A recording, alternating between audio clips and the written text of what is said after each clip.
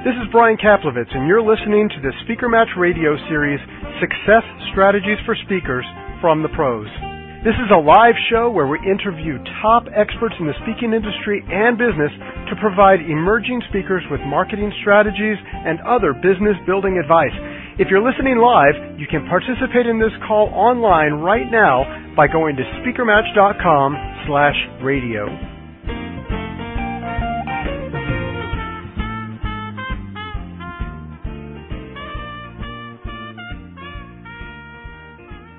Well, good afternoon, everybody. This is Brian Kaplowitz, your host, and our guest today is Nina G., a female stuttering stand-up comedian, disability activist, storyteller, author, and educator. She brings her humor to help people confront and understand social justice issues such as disability, diversity, and equity. Nina is part of the comedy troupe, the Comedians with Disabilities Act, which brings laughter and awareness to audiences of all ages across the country.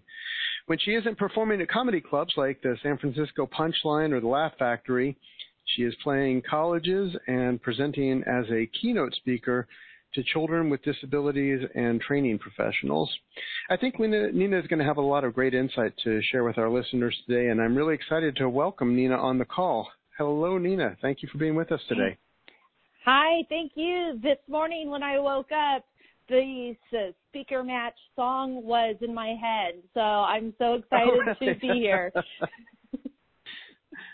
Yeah, I like that we have that identifiable music, and I'm hesitant to change it because we've been using it for so long, but I'm glad that was stuck in there. So I love this topic. I love the topic speaking at colleges and how to get in, because it's something that I get asked pretty regularly. It's a great place to be a speaker. Audiences are, I think, generally, pretty forgiving and a good place to be. Tell us a little bit about how you stumbled upon college speaking and how that fits into your business. Yeah, so I've been doing stand-up comedy for the past 8 years, and I started really doing the college stuff probably about 4 years ago, and it was shortly after I released my one-person show, Going Beyond Inspirational, which is a collection of stories about my experiences being a person who stutters and who has a learning disability. And so I premiered that in the Bay Area, in San Francisco. And as part of that, I was doing promotion, and there was a press release that a friend of mine helped me with that was on the California Newswire, and it got picked up in a bunch of places. And from that, I started to get college gigs. And it was something that I had wanted to do, but this was the thing that really pushed me into it. So it was really great to have that as a springboard. And what's really great, especially as a stand-up comic, is on the stage you have to be funny like the entire time.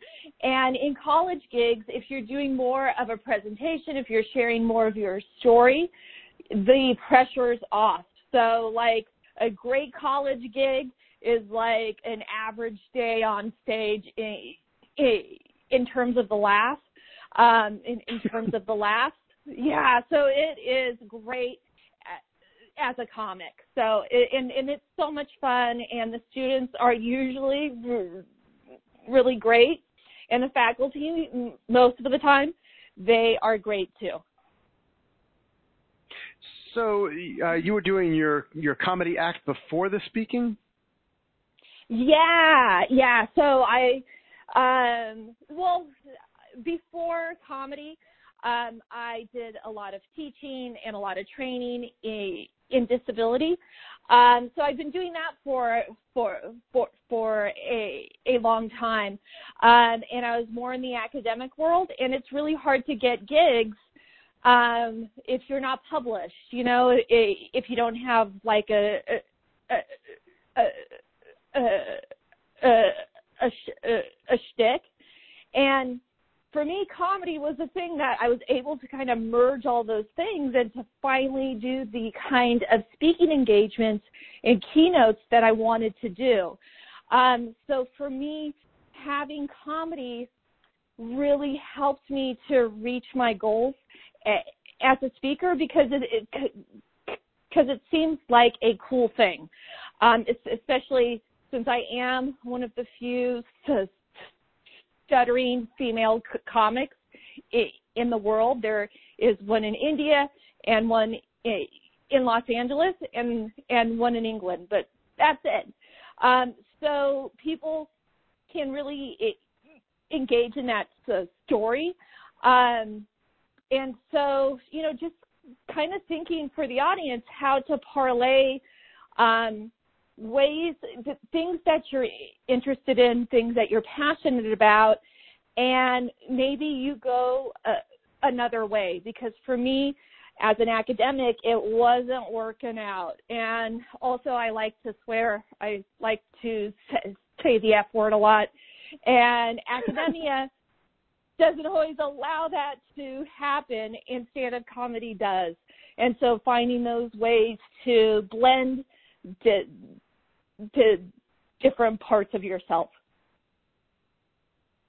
Well, I had no idea that stuttering female comedians were that rare.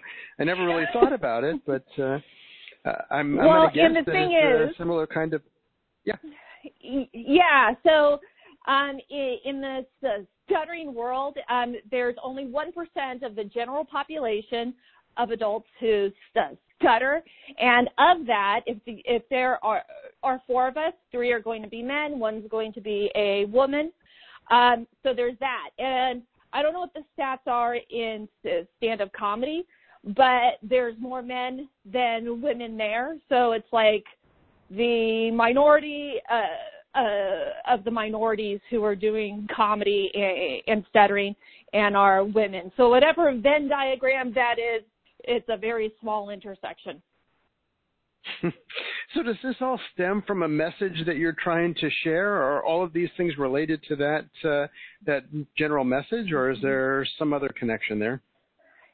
Yeah, I mean, for me, what I've always been passionate about is having role models who have disabilities, because for me, this is something that I always share. The first time that I saw a woman stutter on TV who actually did, that it wasn't fake, or it wasn't an actor, the very first time that I saw that, I was 23 years old, and I was watching the Howard Stern show on E, and he had on this hot girl who sold hot dogs out of a cart, and she wore a bikini, and she also happened to stutter. And in Howard Stern's world, that is good enough to get you on the radio. And so that was the first time that I saw someone who had spoken like me.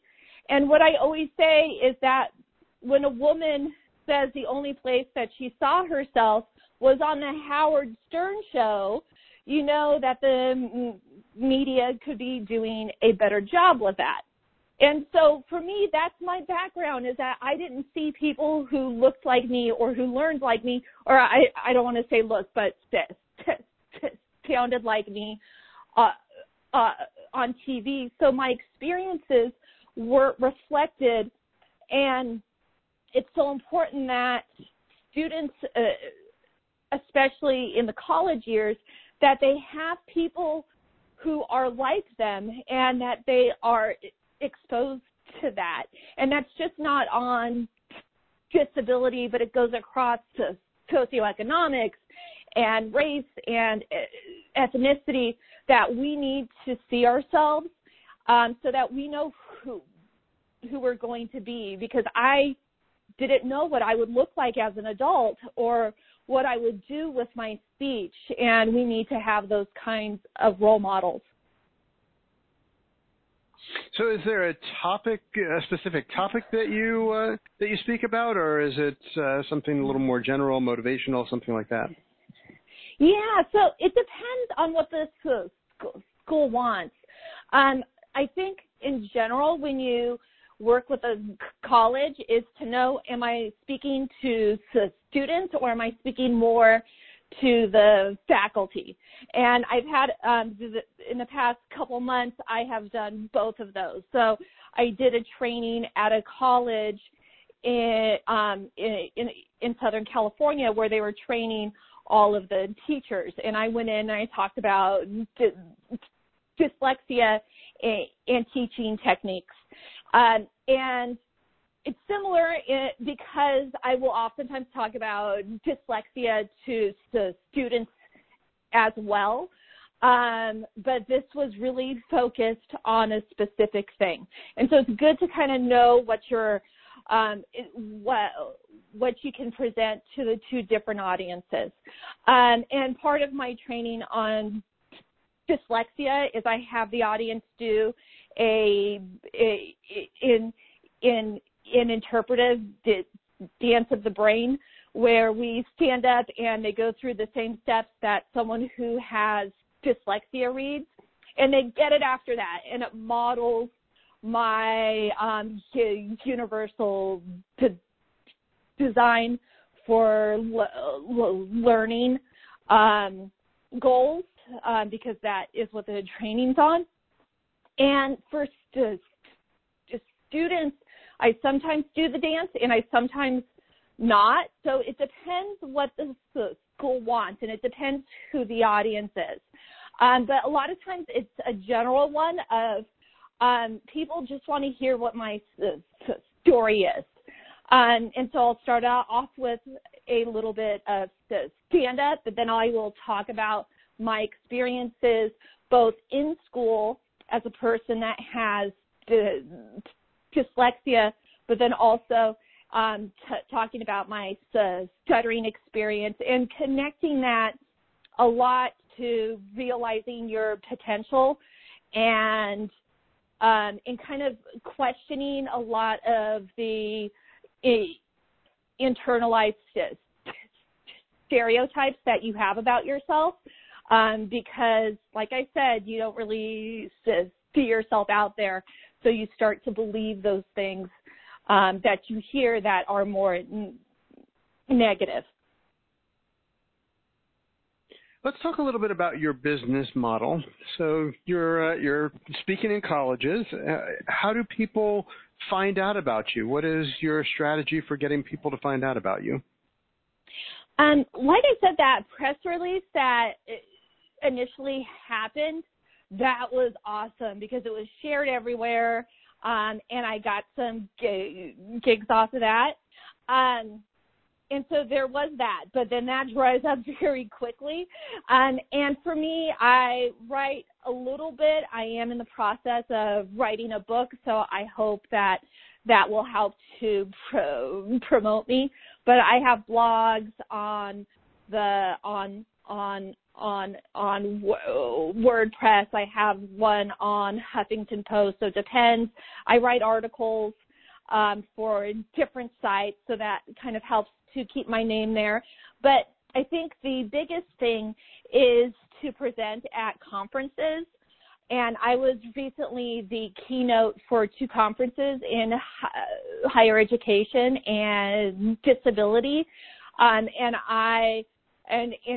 for one of those, I got like 5 speaking engagements after that. So it was really helpful that way. And I think when you get those opportunities to ask them, can I send out a promotional thing afterwards? And it may not be that you send it out, but you send it to someone who can send it out to all of the participants so that they have the opportunity to perhaps hire you after that. And so that's been very helpful. And then also sending out a newsletter. And I'm not good at sending it out all the time, so I try to make it very specific when I have news. So like when I had my first TEDx talk, I sent it out and promoted the talk, but also promoted myself that way too. So there are different kinds of streams, And I think you kind of need to go with your strengths to, to really find the areas that you'll be getting more opportunities with. And I think also one thing that has really helped is I have a LastQ profile, which is a scheduler, and you can plug in your dates for where you're going to appear. And people look at my website and they find me through the web at ninagcomedian.com, and I have a list of my dates. People look at the dates and they're like, oh, she's going to be in Poughkeepsie, and my school is right nearby, so maybe she would do a second gig. So as soon as I get a gig, I will post it up there so that people know that I am in the area, and then that way I might be able to hit 2 or 3 schools that way. You have a lot of different ways that you are getting booked into colleges, and you mentioned that you spoke at other conferences. Are you speaking at other conferences as a way to market your services and get booked at colleges? That is in the back of my mind, that's kind of like the evil overall plan. But it's also that I really love to participate in those kinds of things. And so even if I'm not the keynote, if it's a conference nearby, then I will present either a workshop that I could do at the college, and so they get a sample of that, or on a particular topic, or I did include these slides on a speaker match companion that I made that you can get through my website, because I also present on how to pull off good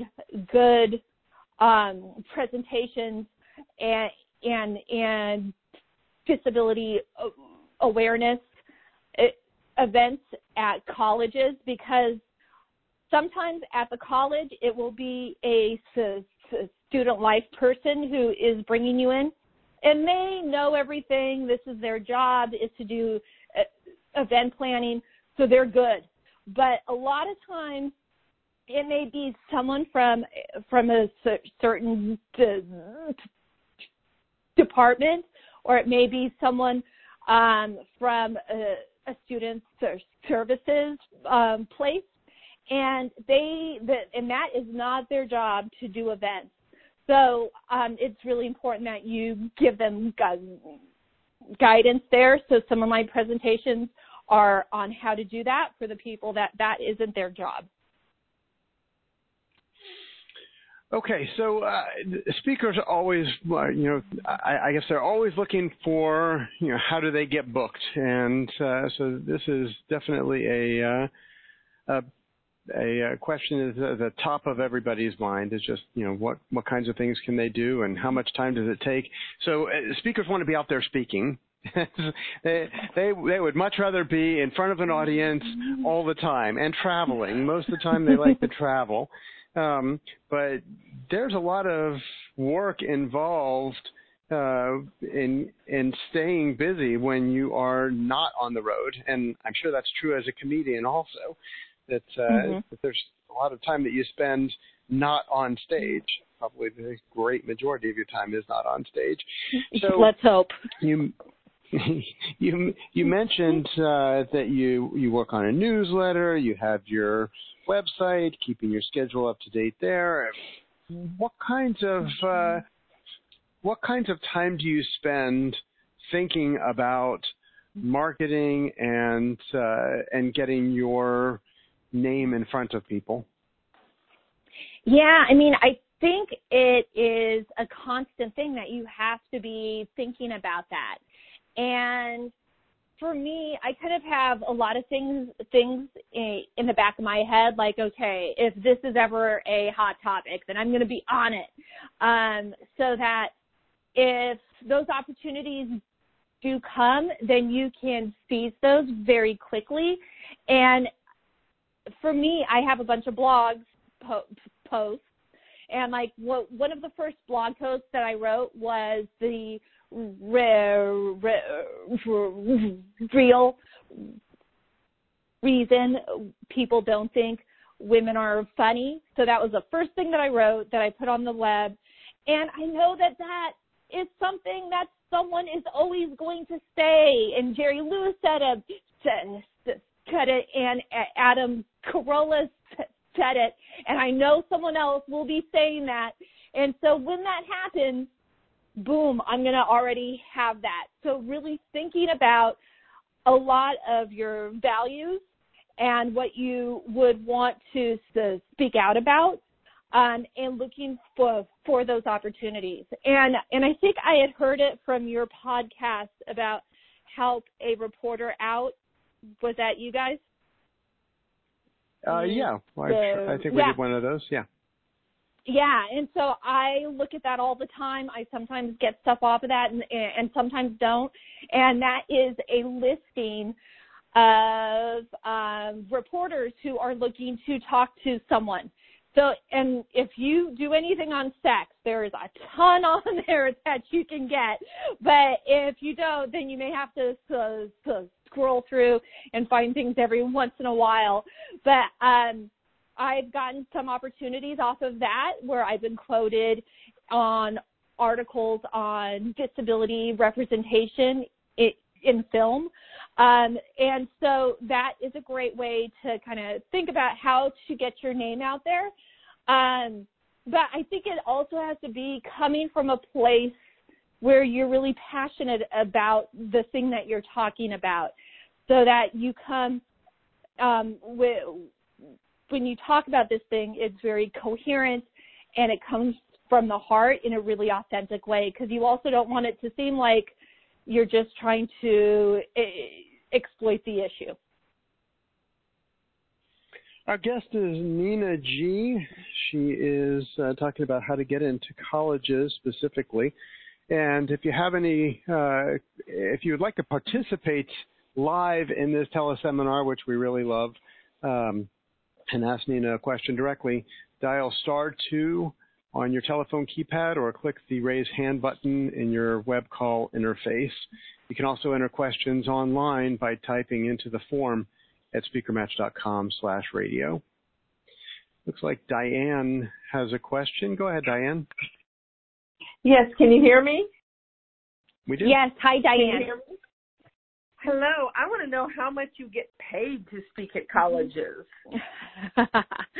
Well, let's see. I guess it's okay to kind of answer that, but it does vary. And I'm not going to say exactly what I get paid, but it can range depending on what you do. And what I think is really important, what I really like about the question is you should know that some colleges, if you charge over a certain amount, then it means that there's going to be a ton more paperwork for the school. So one school that I worked with, it's $3,000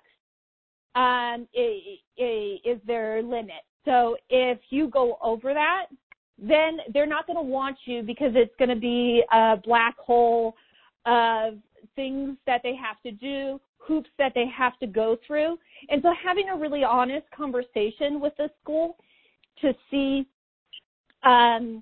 what those kinds of weird political things are, what kind of structure that they have for that. In some schools, I can get a deposit, and some not. Some schools I will offer a discount to, like if you're a community college in the Bay Area, then, I am there because that is where I came from. I love community college, and they serve a lot of students that have a disability and give them that jump start. So it all depends where you are and where you want to go, but I think some schools might charge as much as $10,000 for a keynote on a particular day. I have not gotten that. I would love to, though, maybe this next year. But it can range anywhere from $500 to $7,000. So somewhere in between there is what I make. Okay. Okay. If I can ask one more question, who is it that you engage to hire you? I do career coaching, and I'm a university professor, and I'm trying to get booked at other universities to help coach their students on how to get jobs. But I haven't figured out, in my case, would be career development, but I don't know that they have the budget. So what areas, how do you get in to find the right person who would hire you? Yeah, that is such a great question. So for career stuff, I would look again at the career office. Like you said, also counseling, I think might be an area to go to. But student life, their job is to get the speakers on the campus.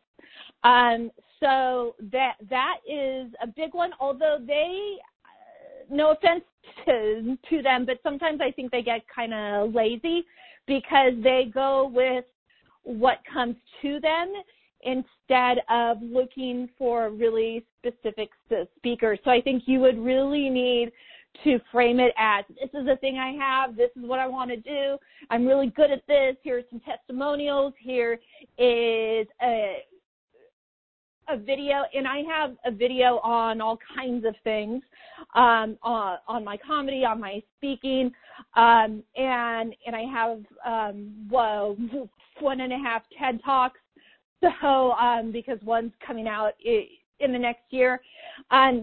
So giving them that information so it's easy. They want it to be easy, so make it that way. But also looking at, is there another way to promote yourself? If it's career development, I might look at disclosing a disability and how to ask for an accommodation, so that you might do a general session with a lot of people, but then you might do a spin-off on that too. And I have pricing where I say, okay, for this amount, you get me the entire day. I'll do trainings, I'll do presentations, but you could also do one presentation and then I'll charge you an additional whatever for something else. So really thinking about how, like, everything that you can offer and tailoring it to the school and to the population that you want to get to. There's also money at some schools for diversity presentations, and oftentimes that is the funds that will bring me in. So I think really looking at this student population, you know, in California, there's a lot of students who are first generation college, and to me that, like, because I had the same experience, I know that you don't get certain things at your home because your parents didn't go through that. And are there presentations that you could do to assist with that? All right, Diane, thank you for that question. And I'm going to add just a little bit to that to kind of piggyback on what Nina said. I used to work in the student services office when I was in grad school, and I can attest to the fact that the easier you make my job, the more likely you are to get booked. Most of the people that are working in that office are students. They are certainly not full-time meeting planners. They don't book people every day. You know, as when it's your job to just find somebody, the less time you have to spend looking and dealing with contracts and figuring out what people have to offer and if they're available and everything else, the better it is. So, and if you can convince a media just planner to that add you're the to right that, person, then go for it. Yeah. Just to add to that, that's why I have a flyer. I had a graphic designer make one, and all the people have to do at the college is fill in the dates. That's it. And making that easy, because sometimes that can be a real headache. So doing that. Also, student groups might be a possibility for some speakers, and I've been hired by different clubs on a campus. Sometimes they don't have as many funds, but I wrote something on funding disability or funding disability events on a campus, and there might be some ideas there on how to merge different the departments for sponsorship. So that might be something to look at too. And for me, I've gotten some gigs because I was the only person who called back.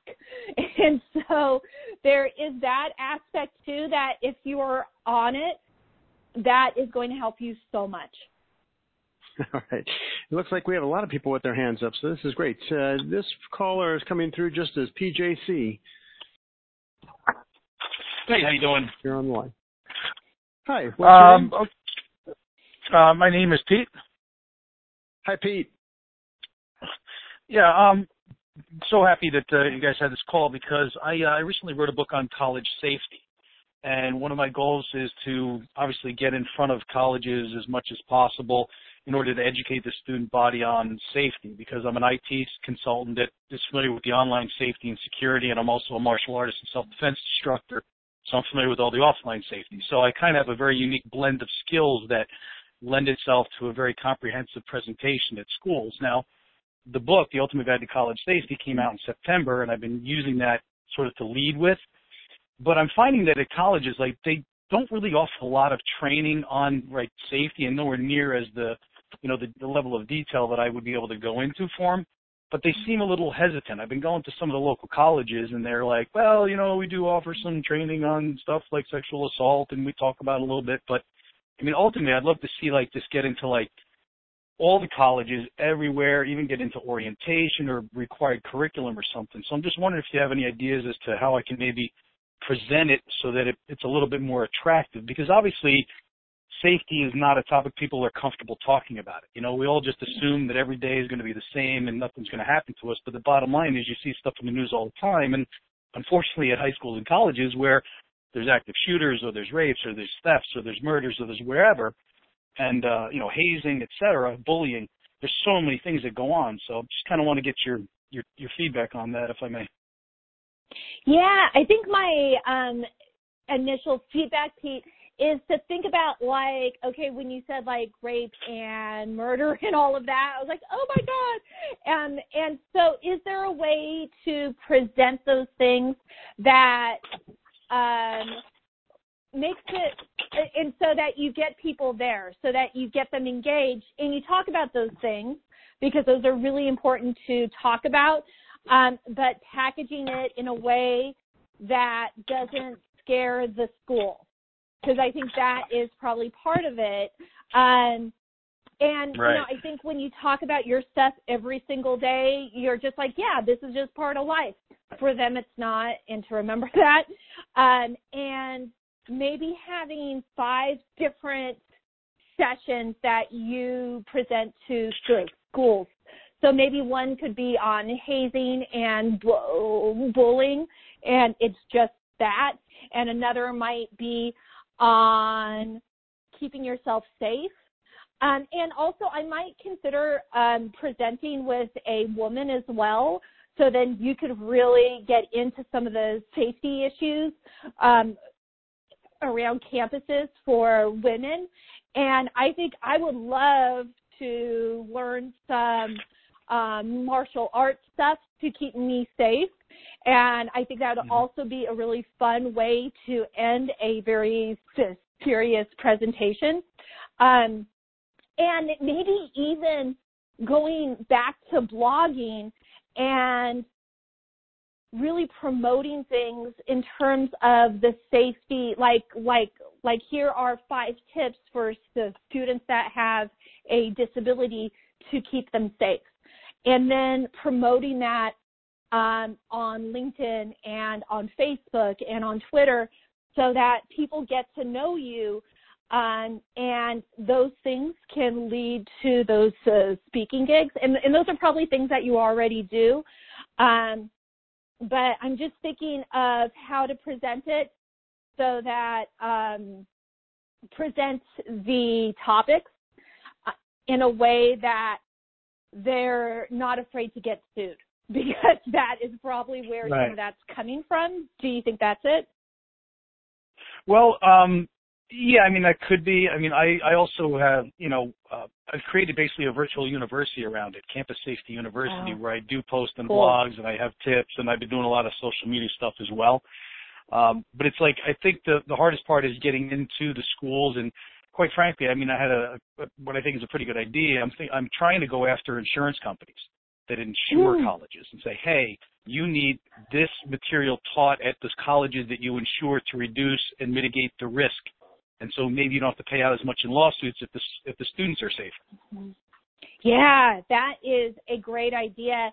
And also, I might look at police services. I have never seen a presentation done by police services, but that might be an interesting thing to try to get into, because maybe the intersection with police services and student life, and maybe a sorority might be one of the ways to get in there. So I hope that's helpful. Yeah, no, Nina, I appreciate it, because it's fairly new, and I'm trying to get in, and it's like, it's hard. As you know, you try to build momentum and keep things moving forward, and so I'm trying a lot of different avenues, and I've been getting some media attention and quoted in some major periodicals and things like that. So I mean, the ball's rolling. It's just speaking and getting into colleges. I'd really like to be able to do that and just share with the students and even faculty. Hey, here's some simple things you can do to reduce your potential for identity theft. Or I mean, I talk about everything you can imagine that with regard to online and offline safety. So it's interesting. Yeah, so thanks for your time. I'll let you get to the next caller. All right. So, Nina, you got a couple more people with their hands raised, and I know you have a few more things on your list. Which would you like to do next? You want to take another call? I think doing the calls is a lot of fun. So, that would be great. It looks like Michael is next. Go ahead, Michael. Hi there. So, my question is, have you ever had anyone helping you to book gigs, either like a friend or family member or someone that you hired to do this? Is that something that you, personally would find helpful, and what would be the most helpful from it? Like, what would you most want them to be doing to really make sure that you're getting into these places and getting the things that you want? That's a great question. I think for me, Michael, it's the places where I have a difficult time is in writing blogs. And for example, I'm writing a book right now. It's titled Stutter Interrupted. And I have somebody who is overhauling it big time because of my own dyslexia. And so looking at what are your strengths, and my strengths are following up. My strengths are being, if I get an email, that I call up right then and there, and I will talk to them, and they'll be so impressed that I called them back. And so I do that interaction. A lot of comedians and speakers go through this organization where you pay, a few $100s or a few $1,000s to have appear in front of colleges at a conference, and they'll say, okay, here's a comic. If you want them, contact them at this place. And you have to pay them. For me, I make more money on my own not doing that than a lot of the comedians who have done that. And so I think if you hustle yourself, it is really that's going to be the key there. But that's not exactly what you asked, so let me get back to that. So if you know what your strengths and your challenges are, and you go with that. For me, having someone edit, having someone write the press releases, having someone do the flyers, for me, all of that helps. I'm pretty good on social media, but I'm not that good on really savvy ways to create a video. So I had someone do that. Also, I'm friends with a lot of comics. A lot of comics are starving artists. So I engage them to do certain things, like they'll collect addresses, or they'll do some research, or they'll proofread, or they'll edit. And so looking at who's in your life who might need a little bit extra pay right now, and matching their skills with what you need. Perfect. Thank you. Thanks. All right, and it looks like Janice has a question. Go ahead, Janice. Hi, Brian. How are you doing today?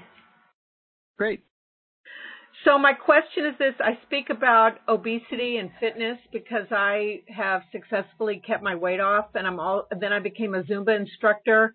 And I'm wondering if you would consider obesity a disability, and if you would think that would be a good sell for college. Yeah, I think there are different ways to look at it. I know that obesity is one of those gray areas, and it's something that I would need to look up. Now, there are some politicians who are trying to weaken the ADA. So a lot of this stuff kind of comes and goes, where stuttering was not considered a disability in 2007, but it is considered one now. In 2 years, it may not be. So there is a lot of changes through those things, and sometimes state by state, there are laws that will also impact that. But I think there's also a lot of academia around body image, and I think if you connect it to the academic piece too, so there is the piece on nutrition and there's the piece on fitness, but then there's also the piece on body image. And if you can blend those, I think that might be very helpful in looking at how to have a positive body image and also be healthy, and seeing where that goes and how that feels both for you, but also for the audience too. And I hope that's helpful. Very helpful. Thank you. Thank you, Janice. But Nina, you say you have a press kit. Is that something different from your typical speaker kit? Let's see. It's for when I go to a college, and there are flyers in there. There's questions that if we're going to do a Q&A, because sometimes what I like to do is a half hour of comedy and storytelling, and then a half hour where somebody on the campus interviews me, and then we take questions from the audience. And then there's also a press release in there that if schools want to use that, both for in school, but then also for the community around them, because sometimes they want to promote outside too, that all that's in there. In terms of a speaker kit, I have a resume one sheet that I have on my site, but it's not in the press kit, if that makes sense. Yeah, so they're a little bit different. And do you have recommendations, or do you have a checklist for speakers about what to put into a speaker package? Speaker. I don't know what you call it. I should know. Well, you have a packet of material, a speaker packet that you submit. You have a checklist for that and a checklist for the right things to put in your press kit? Yeah.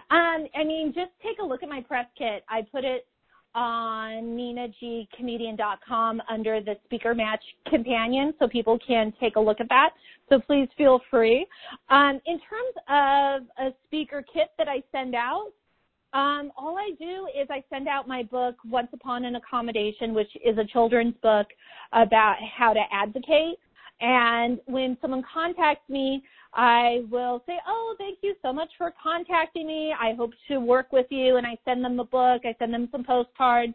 I have some buttons that say, I stutter. You'll just have to not interrupt me for all my brilliant ideas. So I send them some of those things that kind of express how I convey my mission.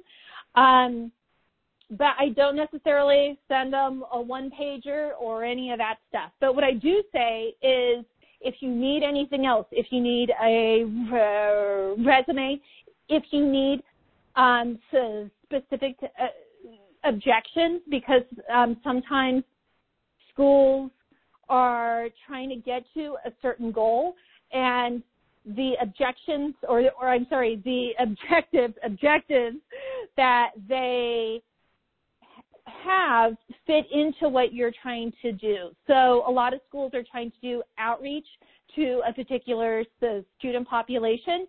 You are part of that if you can touch on some of those issues. Okay, great. It sounds like you have quite a bit of material that you have available for offline marketing purposes, as opposed to just doing everything online. Is that correct? Yeah. I have swag,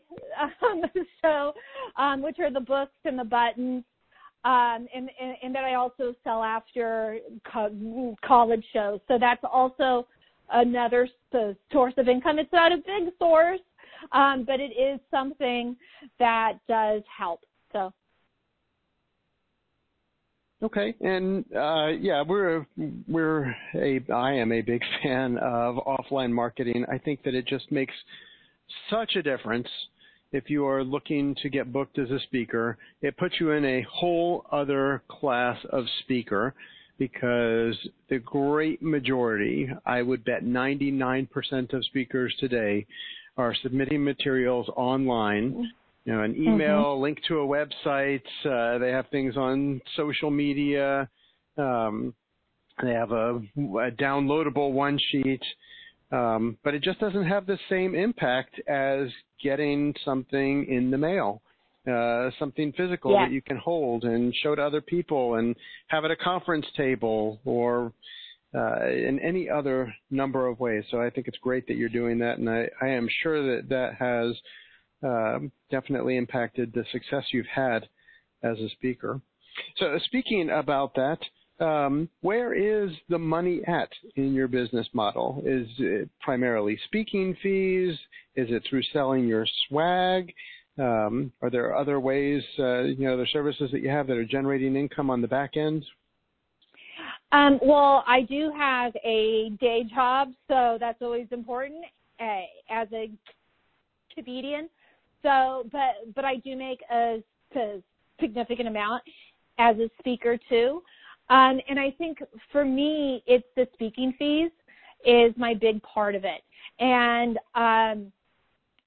making sure that I can cover my expenses with the speaking fees, because it's not only the speaking fees when you go and fly, the fees cover flying and hotel. Oh, and that's one thing that I wanted to talk about is schools don't want you to say, okay, you can pay for my hotel and my airfare and the shuttle and the car and blah, blah, blah. They just want a flat fee. So just tell them $3,000 for everything. And then you'll take care of everything else. So making sure that you're covered there. But for me, I am writing a book, so I need to pay for editors. I need to make sure that I can cover those things that I also have. If I'm doing a video and I need someone to do the editing, that I make money over and above that. And that's also where there are certain times of the year where I am working at my day job less. I can have a little more flexibility on the gigs that I do, and maybe make a little bit extra instead of a lot extra there. So just that's kind of how I do that, but it's mostly from the speaking fees and a little bit on the book and a little bit from these other things here and there. We have a question submitted online. This listener wants to know, is it better to email the student activities director or talk to them over the phone or make a live appointment, in-person appointment? If you can do an in-person appointment, that would be awesome. I'm not sure if that can happen, but I might email and call at the same time. Like I was going on a trip and I was trying to promote to some colleges, and I was successful a teeny bit, but not a lot. But what I did was I had emailed them and then I called them up. I also called them up on a Friday afternoon, so that could also be why I didn't get a hold of them. So kind of also thinking strategically, like, okay, Tuesday morning is probably a good time to call, where they've gotten through all their emails, they've probably settled in, and they might pick up their phone then. So thinking about that kind of stuff too. Okay, we have a couple questions back to payment issues. Do you get paid a deposit up front, and how do you collect payment? So how do you collect it? Would be a is it electronic? Do you get a check sent in the mail? So schools, okay. So the good thing is that schools are good for it. Usually good for it almost all the time, but they are very inconsistent. Sometimes they can do a deposit and sometimes not. Sometimes you will get paid that day, and I always ask for the payment that day. But I also know, like, some of the schools in California, you're not getting paid that day. And so I just know that they're good for it, and I check in with them, and I make sure that they have my W-9, because they almost all need a W-9. And I send it right away, because there's going to be a lull there. So making sure that you're on it, but electronically, I don't think that I've ever been paid electronically. Okay, so schools are still pretty much stuck in the era of sending checks. Oh yeah. Oh yeah. Okay, and you never have had an issue, or you don't take the approach that you don't speak until you have the check in your hand? I don't, because with a lot of colleges, it's just not going to work. So. Okay. And I trust them. I have never had a bad experience there. I've had a long experience where maybe it's taken up to a month or a little bit more. But yeah. Is there a best time of year to ask colleges to get on their schedule? Yeah, I think right now is a great time. Right now being, where are we? We are in April, because they might be planning for programming in October. Nothing really happens in September because nobody's planned anything yet. A lot of times, for example, counselors might be off in the summer, so they're not getting anything done then. But it's good to have a speaker planned out for the fall, so that you're already on it. No one's going to say, oh, Disability Awareness Month, and what are you doing? And this is another thing, is I personally think that Disability Month, which is in October, I think that should be every month, and I think African American History Month should be every month, and I think Women's Day should be every day, and all of that stuff. But until that happens, I think that us as speakers can look at when those days are and to let people know, like, hey, Dyslexia Awareness Day is this day. I do speaking on this if that's something that you would like to celebrate at your school. What would you say the biggest mistake you've made is in relation to speaking to colleges? The biggest mistake, I think, I'm sure there's so many. I think. Or to reframe it, or a common mistake that you see other speakers making when they're trying to speak at colleges. How about that? I'm sure there's plenty that I could also say about myself.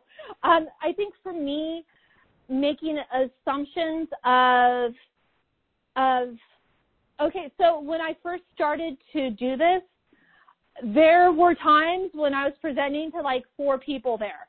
And they brought me in and they paid me, but there's only 4 people in the audience and they're all friends. And so I started to feel really, really bad about the low attendance. And it's something like, I'm a little bit of a control freak, but not that bad, but enough that I was like, this is somehow my fault. It was probably all those years of Catholic school and being Italian and all of that. Like, this is somehow my fault. And that's why I developed these guides to help them promote their events, because you can't think that they're going to know how to do that.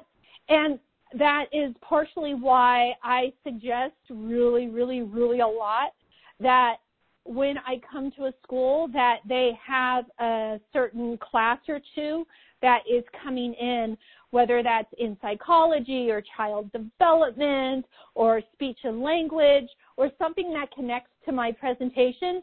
So it's guaranteed that there's butts in the seats.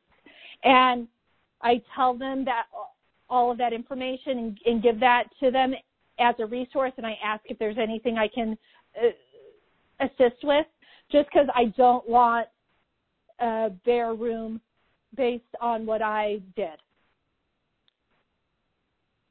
Okay, a couple more questions here. All colleges are not the same. Is there a category or segment of the college market that is better, especially for compensation?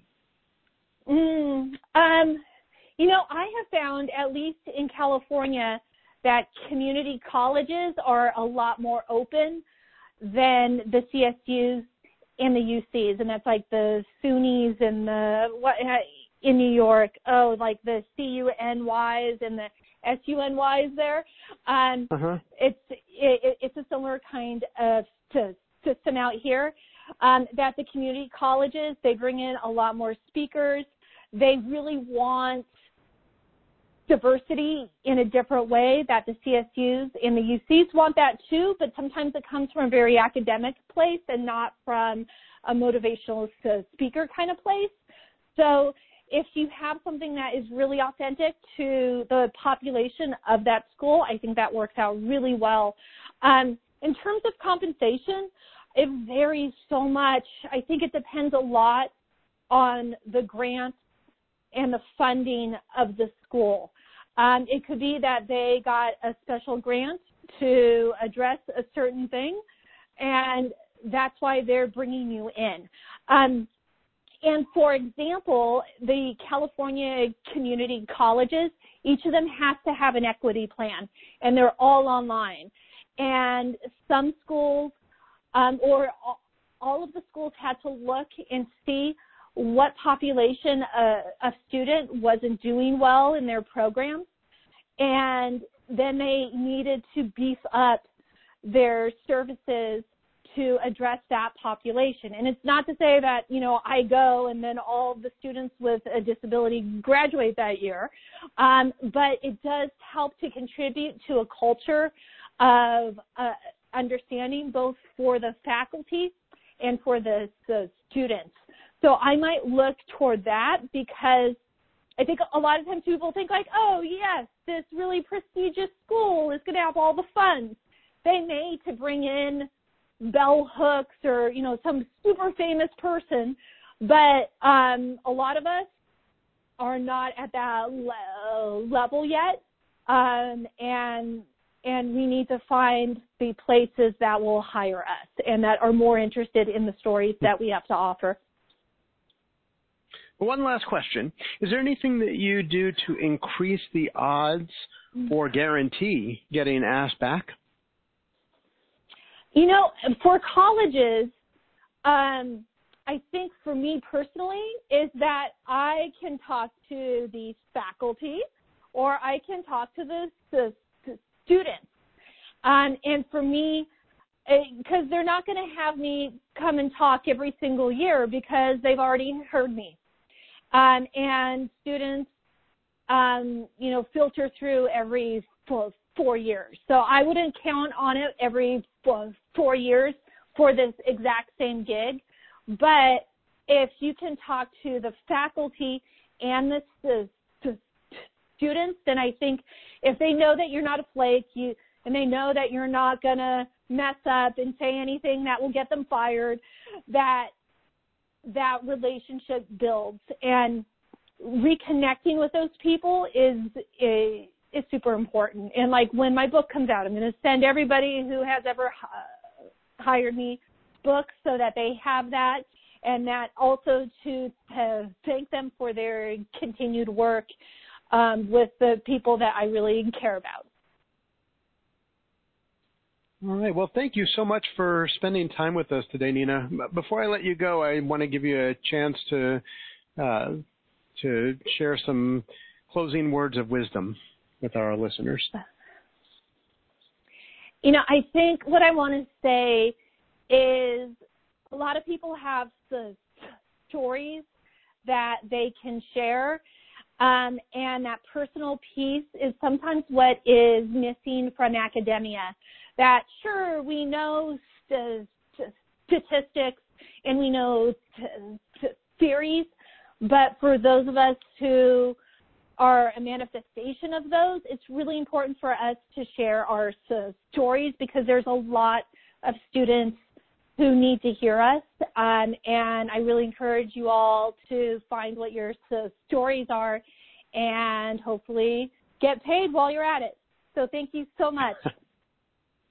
Well, thank you. I want to let our listeners know that if you listen to other podcasts, you're probably used to hearing requests for iTunes reviews, and these reviews are really important to us because they are what we use to bring on great guests and build our audience. And if you value today's call or any previous interviews that you've listened to, I would really appreciate it if you could take just a few minutes to go onto iTunes, search for Speaker Match, and click the review tab to let others know what you think. It would really mean a lot, and we would appreciate it. Until next time, this is Brian Kaplowitz. Thanks for joining us.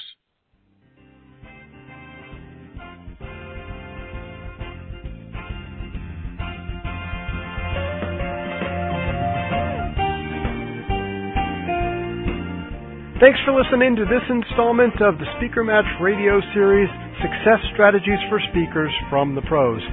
Speaker Match is the leading provider of tools and services for emerging professional speakers. You can find more information about Speaker Match at www.speakermatch.com.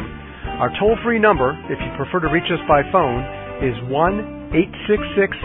1-866-372-8768. International callers can reach us at area code 512-372-8768. Thank you again for listening, and we wish you the best in your speaking career.